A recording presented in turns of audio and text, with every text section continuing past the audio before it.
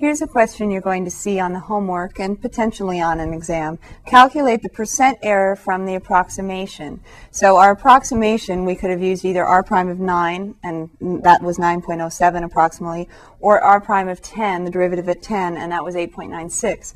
The actual change in revenue is approximately 9.01. Now that's approximate because it was a square root, right? So it's an irrational number.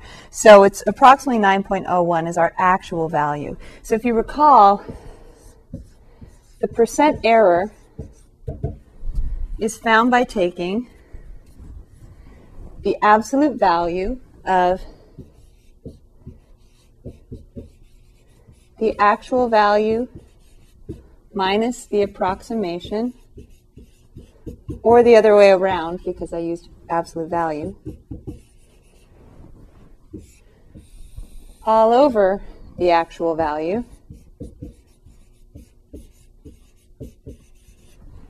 times 100 to turn it into a percent.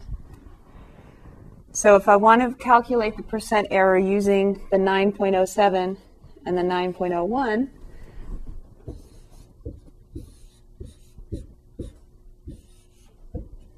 I need to do that in the opposite order to be consistent. The actual value was 9.01. The approximation was about 9.07 in absolute values to take care of that negative. All over the actual value, that's a really important thing, is you want the actual value to be the one you're dividing by. Then times 100.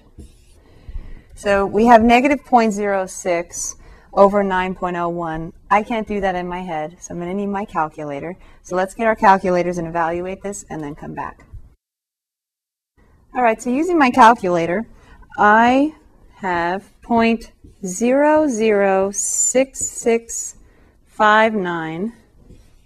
When I multiply that by 100, I get approximately 0.66%.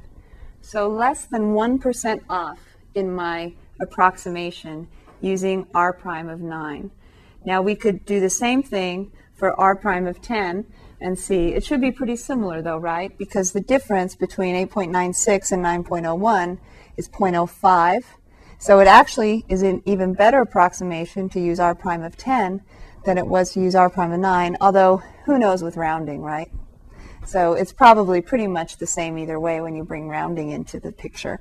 So you can verify for yourself. If you take the 8.96 and subtract 9.01 inside absolute values, one way or the other, doesn't matter, then divide by 9.01, the actual value, multiply by 100 to turn it to a percent, you should get, again, something less than 1% error. So that's a good error.